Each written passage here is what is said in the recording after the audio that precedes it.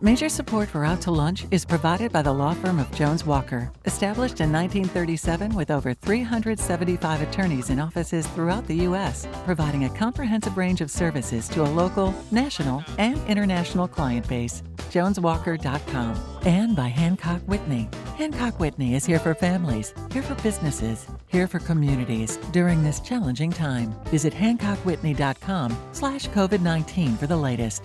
And by Shorten Associates, legal recruiters in Louisiana and Texas. From across Louisiana, we're out to lunch with Peter Ricchiuti, Stephanie Riegel, and Christian Mader. Peter Ricchiuti is Tulane University's Freeman School of Business Professor of Finance. Stephanie Riegel is editor of the Baton Rouge Business Report. Christian Mader is publisher and editor of The Current. It's business, Louisiana style. Hi, and welcome to Out to Lunch, Louisiana. I'm Christian Mader in Lafayette. I'm Peter Ricchiuti in New Orleans. And I'm Stephanie Riegel in Baton Rouge. As we continue to navigate the fallout from the COVID-19 pandemic, Peter, Christian, and I are taking a weekly statewide look at what's happening in the world of business and finance. The pandemic has forced us to confront a number of economic issues that were due for examination, and one of them is the rental market. Even without the added stress of reduced pay or a lost job, renting can be a strained relationship for both landlord and tenant. Marco Nelson has come up with an app that goes some way toward improving that relationship. It's called RentCheck. Marco launched RentCheck in 2019, and it's already being used in all 50 states. Marco is going to be joining us in just a few minutes. But first, beef. Dr. Shannon Gonsolin's family has been raising cattle in south central Louisiana since 1770. Yes, I did say 1770. It wasn't till 236 years later, in 2006, that Gonsolin land and cattle officially switched to producing fully grass-fed cows with no hormones or processed grains. Dr. Shannon Gonsolin, welcome to Out to Lunch. Thank you.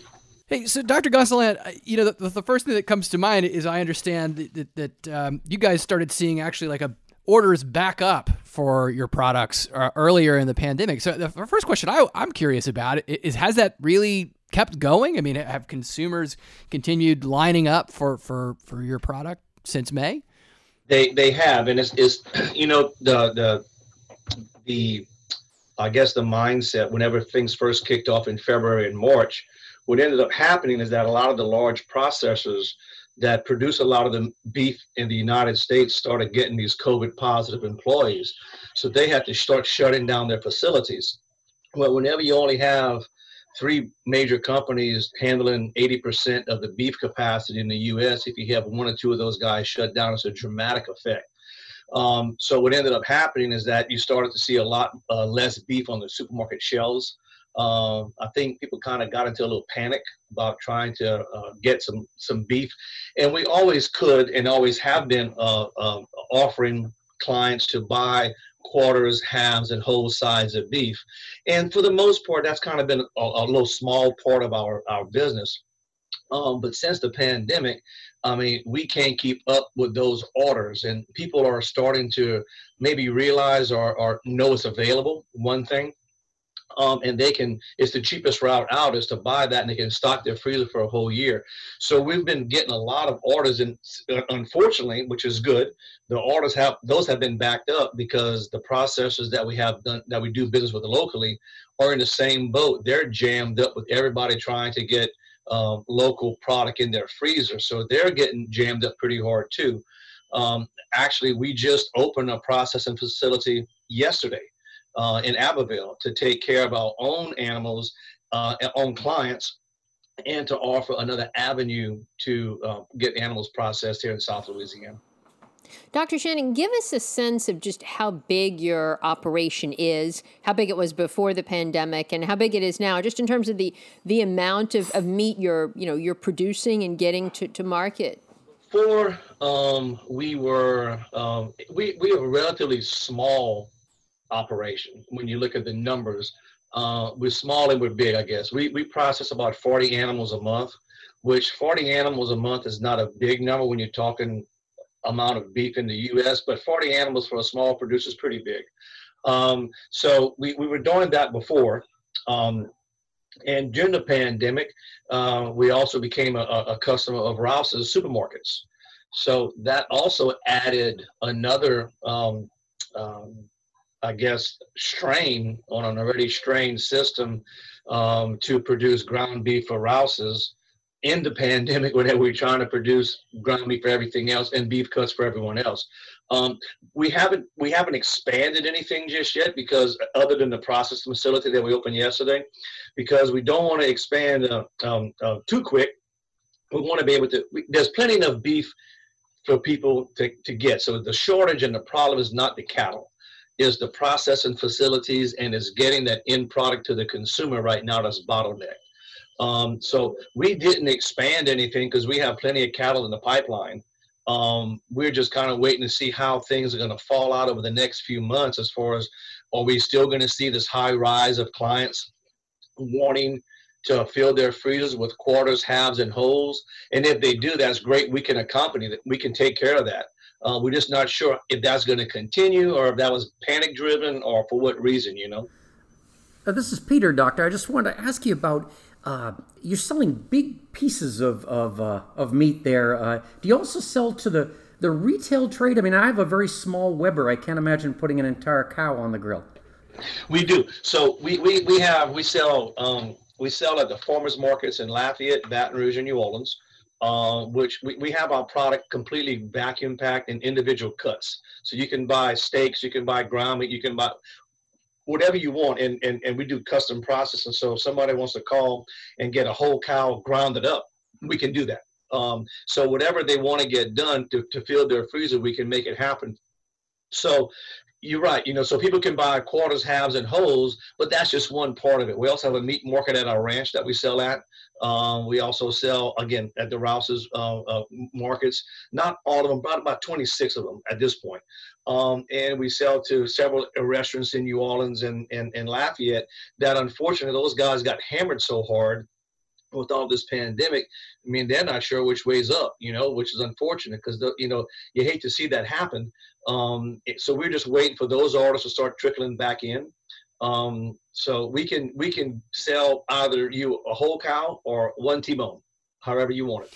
So, Dr. Shen, I mean, something that caught my attention is you're saying that, the processing plant was really the bottleneck. So you guys have opened a processing facility. Clearly, you're, keeping an eye out for whether the trends that you've been experiencing are something that will sustain for the long term, in terms of figuring out how much to scale up what you do, right? So I am curious, though, what happens if the demand doesn't play out, right? Like the moves that you've made to meet the demand in whatever way that you can.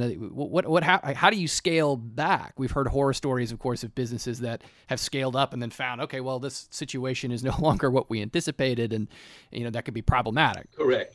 And that's one thing we didn't want to do, is jump into a brand new facility thinking that this COVID response and this COVID buying is going to be the norm. We don't know. So what we're doing with the process facility is also offering to process other people's animals. So it's not just our own, but if Mr. Boudreaux down the road has a calf, he wants to get processed, hey, bring it, we can take care of it for you also.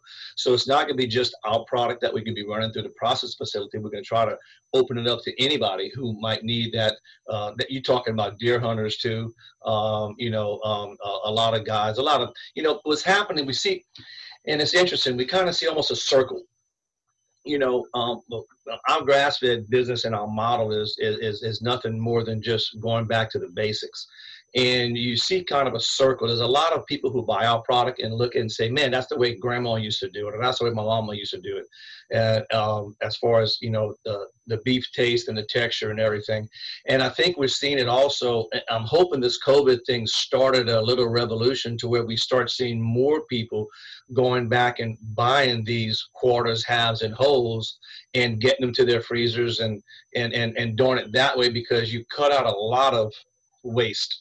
And you cut out a lot of undue cost, and you can. I think it's a better way of doing it. Of course, you're never going to take away the feedlots, and we're never going to take away the capacity that is needed worldwide to produce a protein like beef.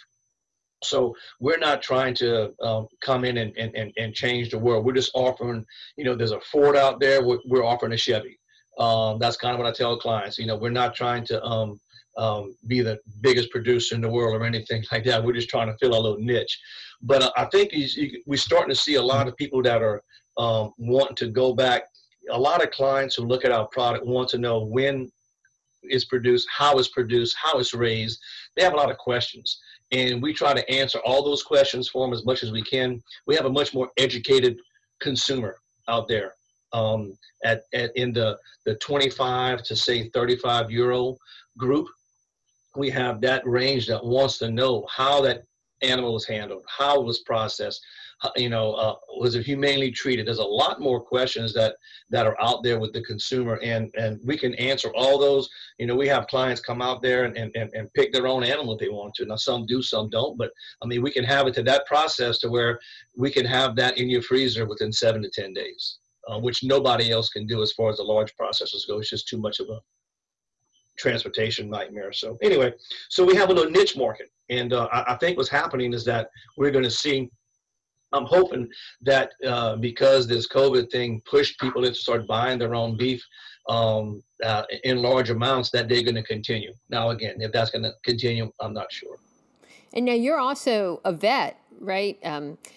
So how does that work? So you have a slaughterhouse and a vet practice. Any incongruities there, or do any of your customers have a problem? No, it's all good. It's all good. I work 2 days at the clinic and 3 days on the ranch. That's kind of how my schedule is right now, So no, and through my veterinary career, I met a lot of producers. And a lot of those guys we buy beef from, because we can't handle, our herd is about 150 mama cows, which we're not very big. So we also go out to other producers and try to contract their calves from them. So they'll raise the calves for us under our guidelines, and we sign a contract with them, and then we pick up those animals to feed the pipeline. And that's something that needs to be done, especially if we start to increase any numbers. We're going to have to lean on those guys too, and get animals in the pipeline to make this thing continue to move forward. And Doctor, the last question I wanted to ask you was the fact that you switched over to this grass-fed model in 2006, and that was before people really started talking about this. Where did it come from? Well, we always produce calves at our ranch, and to be honest, it was always pretty much a tax write-off or something like that. And, I look back and I said, I'm a veterinarian, and if I can't produce an animal that's not a tax write-off, then there's something wrong.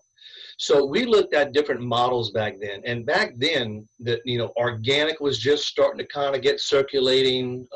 Natural was being tossed around, but there was no one regulating what you could do. So you could call yourself Jim Smith Organic and sell organic eggs for $10 a dozen. There was no one regulating yourself.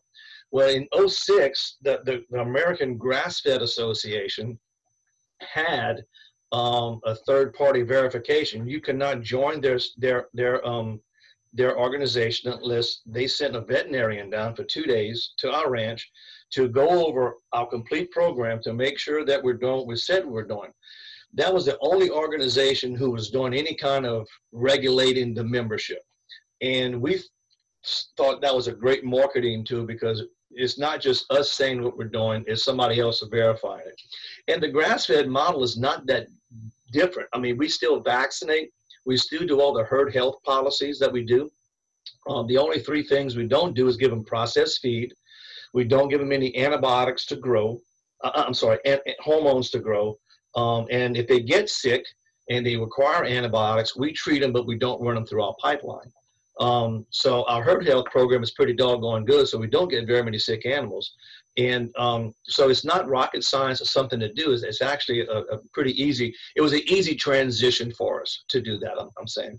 And so that's kind of why we did it, and so far it's been doing great for us. Dr. Shannon, thank you so much. Dr. Shannon Gonsolin is the owner of Gonsolin Land and Cattle, Bayou Teche Veterinary Clinic, and Atchafalaya Animal Hospital. Dr. Shannon, thanks again so much for joining us on Out to Lunch Louisiana. Thank you.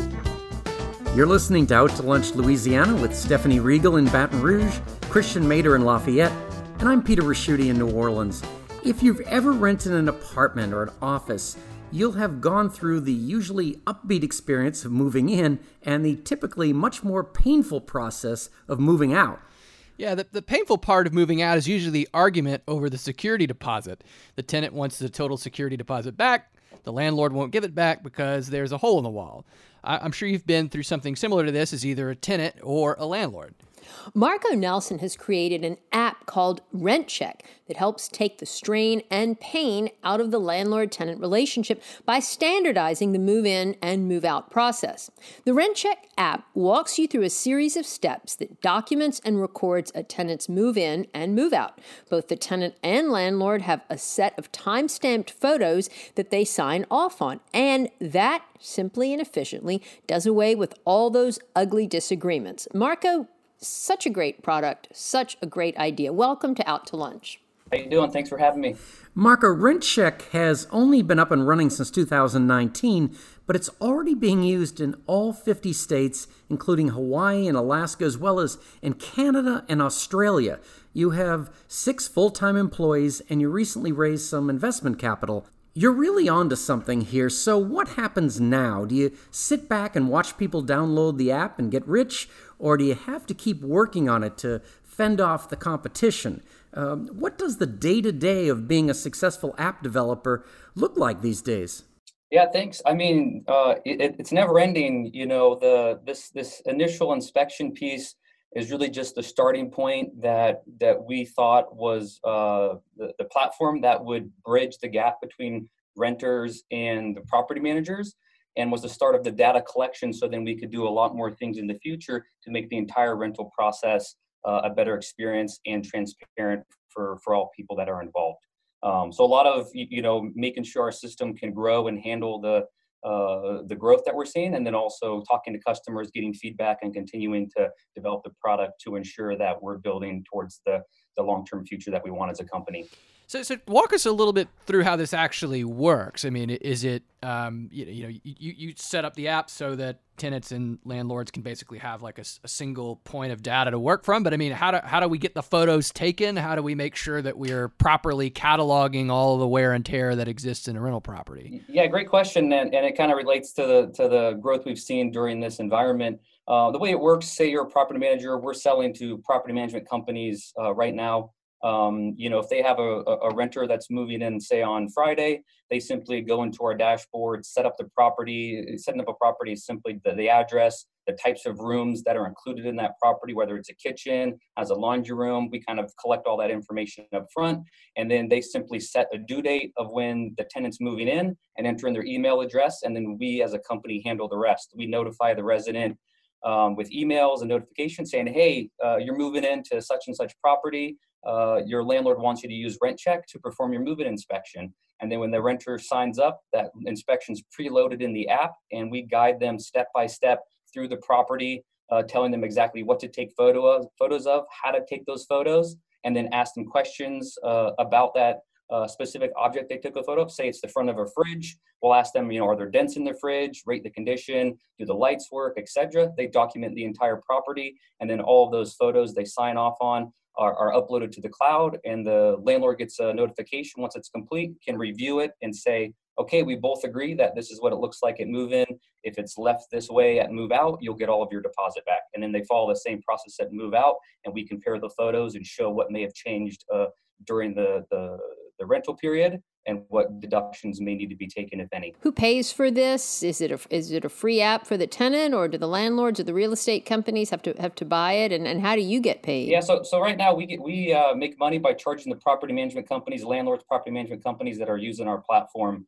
So essentially they pay us a monthly fee, and then they send out the requests to all of their tenants, or even their maintenance personnel who may be doing some of these inspections, because we offer move-in, move-out inspections, periodic inspections, annual inspections, and then a turn inspection, which essentially is to document a property to make sure it's ready for the next tenant to move in. Marco, this sounds like one of those great ideas that is developed because of an unpleasant personal experience. Is that what happened to you?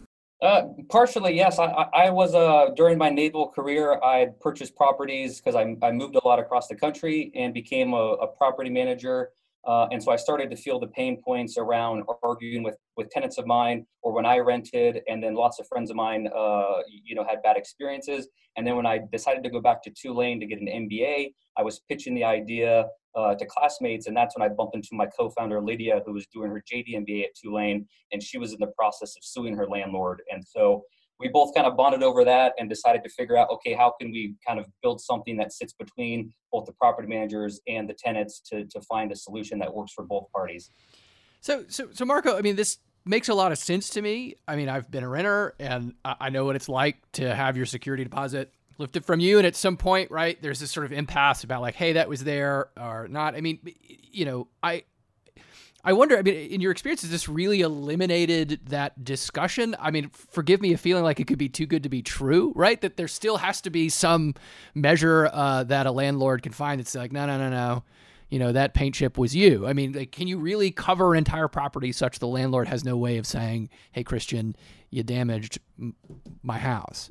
Yeah. So, we're not at the 100% solution yet, but 90% of most arguments can be settled very easily with photo evidence, whether it's a hole in the wall, a giant scrape on the floor, a dent in the front of the fridge. Most of these things are fairly obvious, and having a process and a set of data that goes along with that settles majority of the disputes. Now, there is a small percent, whether it's smells, if somebody has an animal on carpet, things like that, you're obviously going to need to send somebody in person to maybe check that. But the efficiencies that we bring and the trust that's built between the resident and the landlords, when in the past, a resident goes into a property having experienced lost their deposit before, they then treat the property in that way as if they're going to lose their deposit, right? And so when they come in and they're on the same page and have the trust from the beginning from their landlord, they're going to treat that property in a much better way because they know that the landlord wants to give them back their deposit. And so there's efficiencies, that are produced as a byproduct of using this that make it, even better scenario for both parties. Marco, are y'all the only ones doing this? I mean, is this a truly unique idea, or are there similar competitive apps out there? And if not, have you, do you have patents pending? Yeah, so when we started out, we were the only ones in the space that decided that we thought tenants should be part of the process. So there are, applications in this area in the past that allowed you to document a property, and it was essentially you paid a service and you had your own employees go and document properties. And they weren't really guided walkthroughs. You just kind of picked a room, took a bunch of photos, and that was that. And so what we brought that's new is, one, we thought, hey, tenants should be part of this process, and they should be guided through as if they had the property manager walking with them. And then the second piece, was that we wanted to tag all of this information so that it could be easily compared over time. Now, since COVID has hit, we've seen the competitors see our product as we've taken customers from them and try to copy some of the things we're doing. We do have patents on a lot of the new stuff that we implemented, and we kind of expect that we'll be able to grow quick enough and be ahead of the types of things we're going to introduce additionally to the product to stay ahead of the competition. And most of us are thinking of a landlord where the landlady has one piece of property on the other side of a double or whatever, but there are people that own hundreds of pieces of property. How do you deal with them as clients? It can't be really the same method. Yeah, it's a little bit different. And so, the rental market is fairly fragmented across the board. Half of the entire market is managed by small independent landlords or small property management companies, which kind of operate and think differently than the other half of the market, which is the larger kind of institutional property management companies. And so we've kind of, built our product in a way that we can onboard and self-serve the smaller property management companies and the individual landlords. We offer, you can sign up, use it on one property for free, and then as you add more properties, you have to start paying. And so we don't have to focus on them as much. We can kind of grow, and we can kind of focus on the target customers we're going after now, which are the property management companies that have, a couple hundred properties to a couple thousand properties at this stage, so that we can grow quickly as a company. So it comes down to marketing, and the smaller individual landlords tend to have to market to them a little bit more like consumers than B2B marketing. And so we're kind of working through that as we grow as a company. So, in the rental space right now, it's certainly around the pandemic, right? The big question that people have is, people keeping up with their rent, the sort of questions of, really financial stability. But what you do, I have to ask if there are sort of any really significant, challenges or changes or diversions that are related to doing this business in the COVID space. I mean, are you impacted by the fact that renters are waiting to pay their rent, or they're having to work this out, or does it really just kind of blow right by what y'all do? So we've actually seen an increased growth and adoption. We've been growing very quickly over the last couple months, and this is simply because property management is core to to providing roofs for people's heads, and inspections on properties is a core piece of that. Whether you're going to renew a lease, you're going to go do maintenance, and so with people not being able to send their property managers to properties to go do inspections, we've actually become a viable solution for them to say, hey, just send it. The resident can do it in their own time, feeling comfortable, stay contactless, and you still get a good digital picture of what that property looks like, and you can continue to do to do your business as a property management company, even during these constraints, or with cutting costs. You don't have to pay employees to go out and drive to all these properties. So we've actually kind of been benefited a little bit from it, and hope we can continue to do so.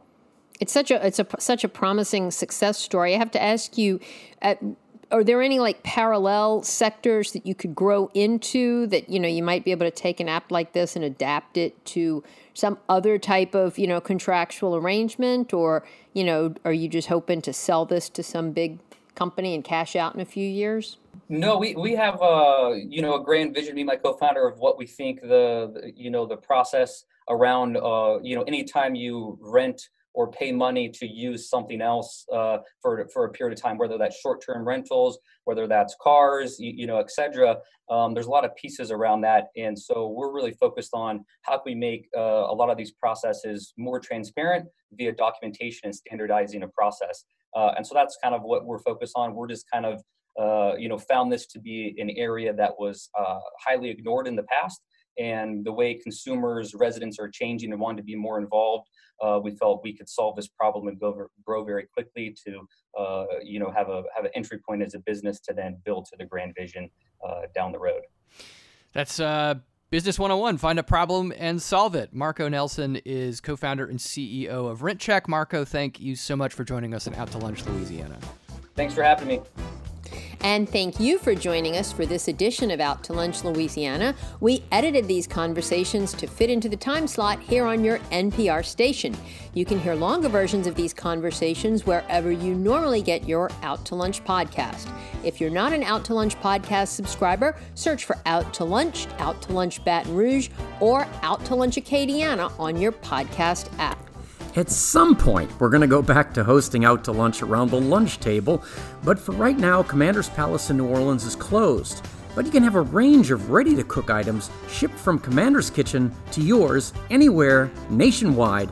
Information is at goldbelly.com. Our Lafayette Out to Lunch restaurant, The French Press, is open at 50% capacity, and you can get delivery through Waiter or Grubhub. In Baton Rouge, Mansur's on the Boulevard is open. They have 50% occupancy, and you can get pickup. Out to Lunch, Louisiana is a production of INO Broadcasting. The producer of our show is Grant Morris. Our technical director is Eric Merle. And photos from this show on our website and social media are taken by Jill LaFleur. I'm Peter Raschuti in New Orleans. I'm Christian Mader in Lafayette. And I'm Stephanie Riegel in Baton Rouge. Thanks for joining us today. We'll see you back here next week for more Out to Lunch, Louisiana. Major support for Out to Lunch is provided by the law firm of Jones Walker, established in 1937 with over 375 attorneys in offices throughout the U.S., providing a comprehensive range of services to a local, national, and international client base. JonesWalker.com. And by Hancock Whitney. Hancock Whitney is here for families, here for businesses, here for communities during this challenging time. Visit HancockWhitney.com/COVID-19 for the latest. And by Shorten Associates, legal recruiters in Louisiana and Texas. Mitchell Foreman wrote and performs all the music on Out to Lunch. You can hear Mitchell's music anywhere great jazz is sold or streamed, and at MitchellForeman.com.